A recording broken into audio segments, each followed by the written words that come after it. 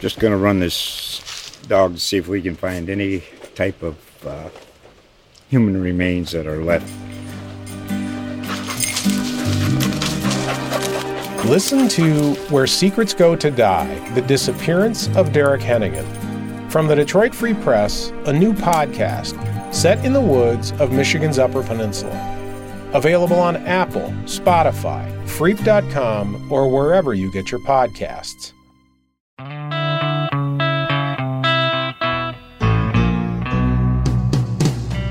Literally an institution in this town of digging up old photos, old stories, collections, everything you can imagine under the sun about this great city. Greasy spoons, dives, old clubs. If you love this city, you're going to love it even more. Real people, real stories, real places. This is the Austin Found Podcast. Welcome back to Austin Found. I'm J.B. Hager. And I'm Michael Barnes.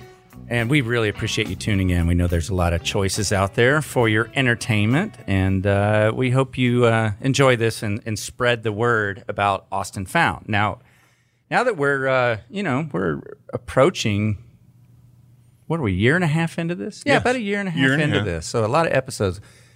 Again and again, which I find fascinating, the subject of race comes up in Austin. And this is going back to 1953. That's right. Where you had the first Negro juror. And that's how it was named in the newspapers at that time. That was the terminology at the time. And there's some extra bits to this. It's not the first one on a jury. It was the first one in the South on a murder trial of a white male by an African American. Right. Yeah, and the image that I came across, and I'm pretty sure it was in a Portal to Texas History, which is a fabulous site run by the University of North Texas, and you can find all kinds of gems there, and I especially go there for photographs, and a lot of them were scanned by the Austin History Center, so they have a big Austin component. But it was the 1953 image taken by Neil Douglas, who we've talked about before, was a photographer at the time. The caption was, "Virgil Oliver, first Negro in the South to serve on a jury." And I just thought, that can't be true. 1953? Yeah. And I dug a little bit more, went into the newspaper archives and found out, as you just said, the first African-American to serve on a jury in the South when the defendant was black and the murder victim was white.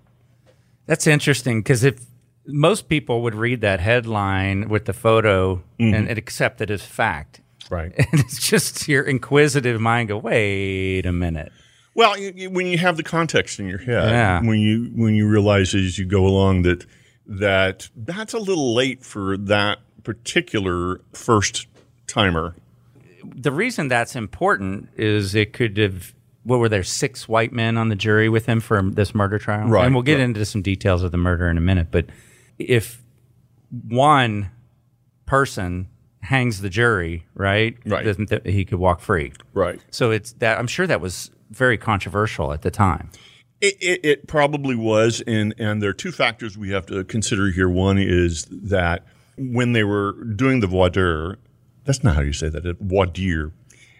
I have no idea what that word is. When they're asking the jury pool whether or not they can carry out the functions of a which juror. I've been through that process. Yeah, I was fascinating. I was in a jury pool for a murder trial. Wow. I did not get selected. I got selected once. And we acquitted. And they probably thought I was more of a hard ass, but I was not. Oh, interesting. I thought she was the defendant was being railroaded. And they were mistranslating her Spanish, and I knew that. And so I was like, there's something's fishy here. Anyway, interesting. That's way out of no, but it really, it's an interesting process. A lot of times people moan and groan selected for a jury, but they asked Virgil Oliver, could he convict a fellow African American with the death penalty, and he said, "Yes, I can." So that was a very important part of this. But the other is that it was a test case, that Texas did not have African Americans on grand juries in important capital trials like this one. And so he was chosen specifically so that they could get out of the charge of racism. And of course, having one guy for the first time in history does not absolve you, but they were trying to avoid appeals based on race. So how old of a man was Virgin Oliver? Well, that's a good question because there are different answers. Yeah.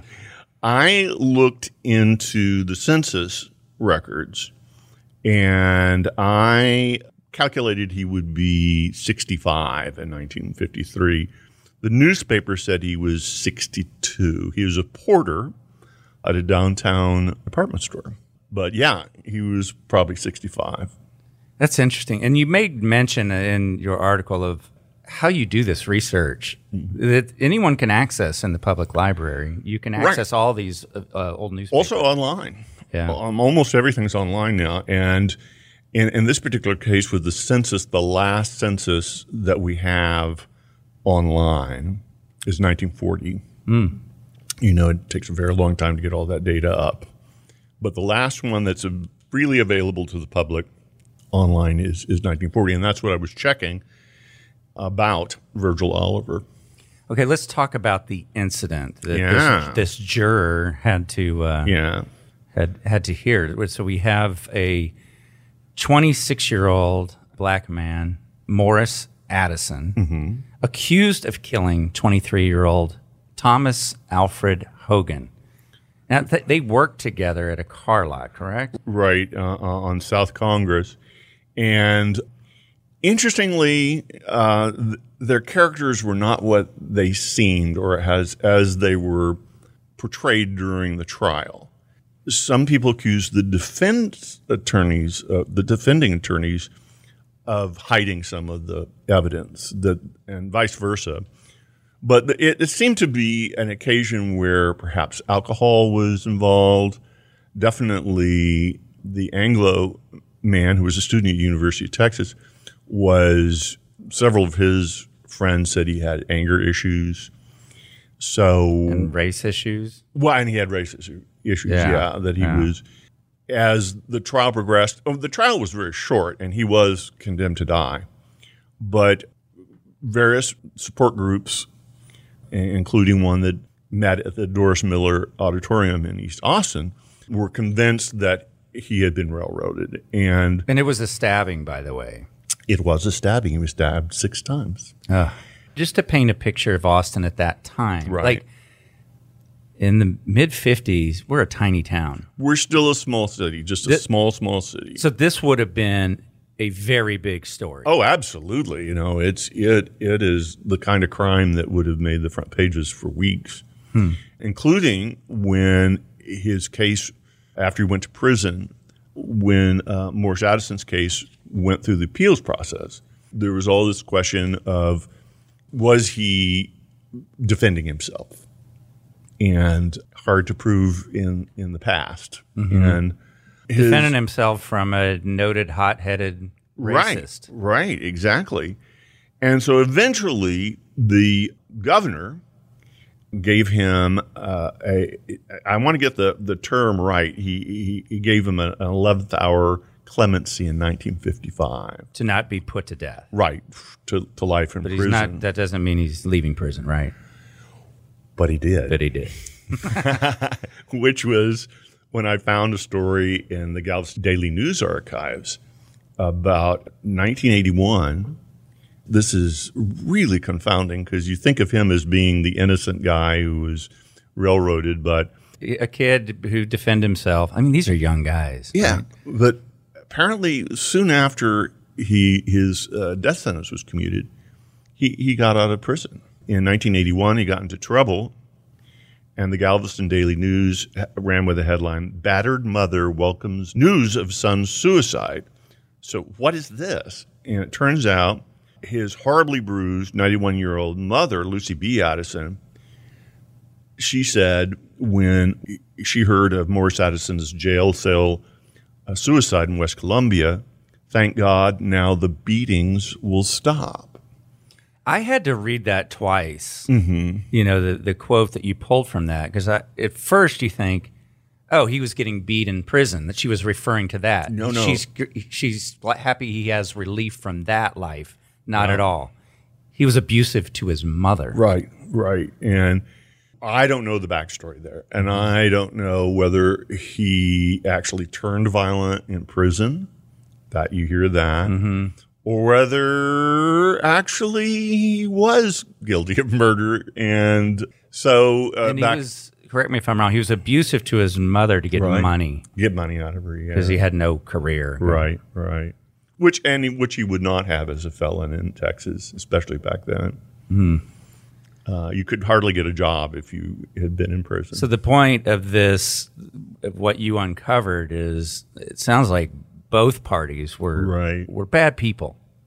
Well, they did bad things. Yeah. And it was easy early in this research to see this spoiled, racist white kid being the bad guy.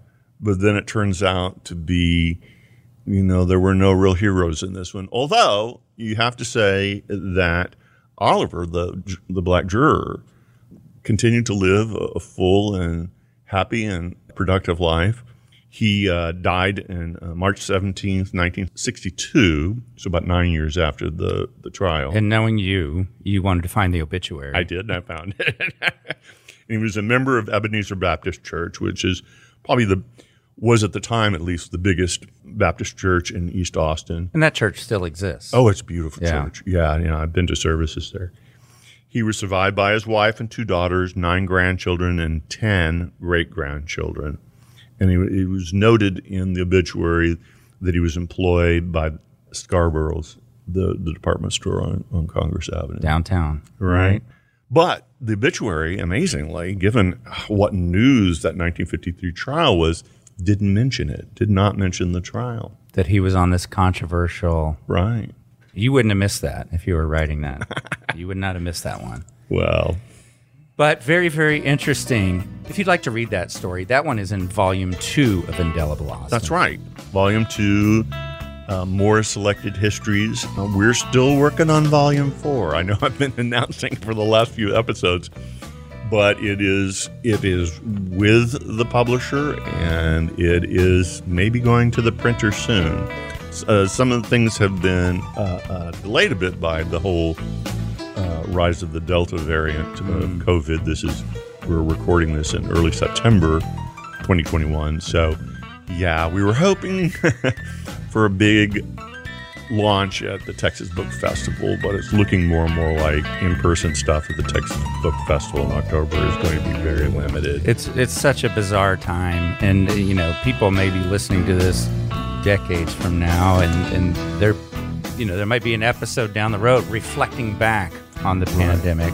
Hopefully, it will pass. That means it will pass. And there are glimmers of hope out there. Hospitalizations are starting to decline again. At some point, it will be a manageable problem. I don't think it's going to go away altogether. Well, with booster shots and stuff like that, like the flu. If you'd like to write to us, you can do it at mbarnes@statesman.com or jhager, H-H-E-R, @statesman.com. Thanks for tuning in. Happy trip.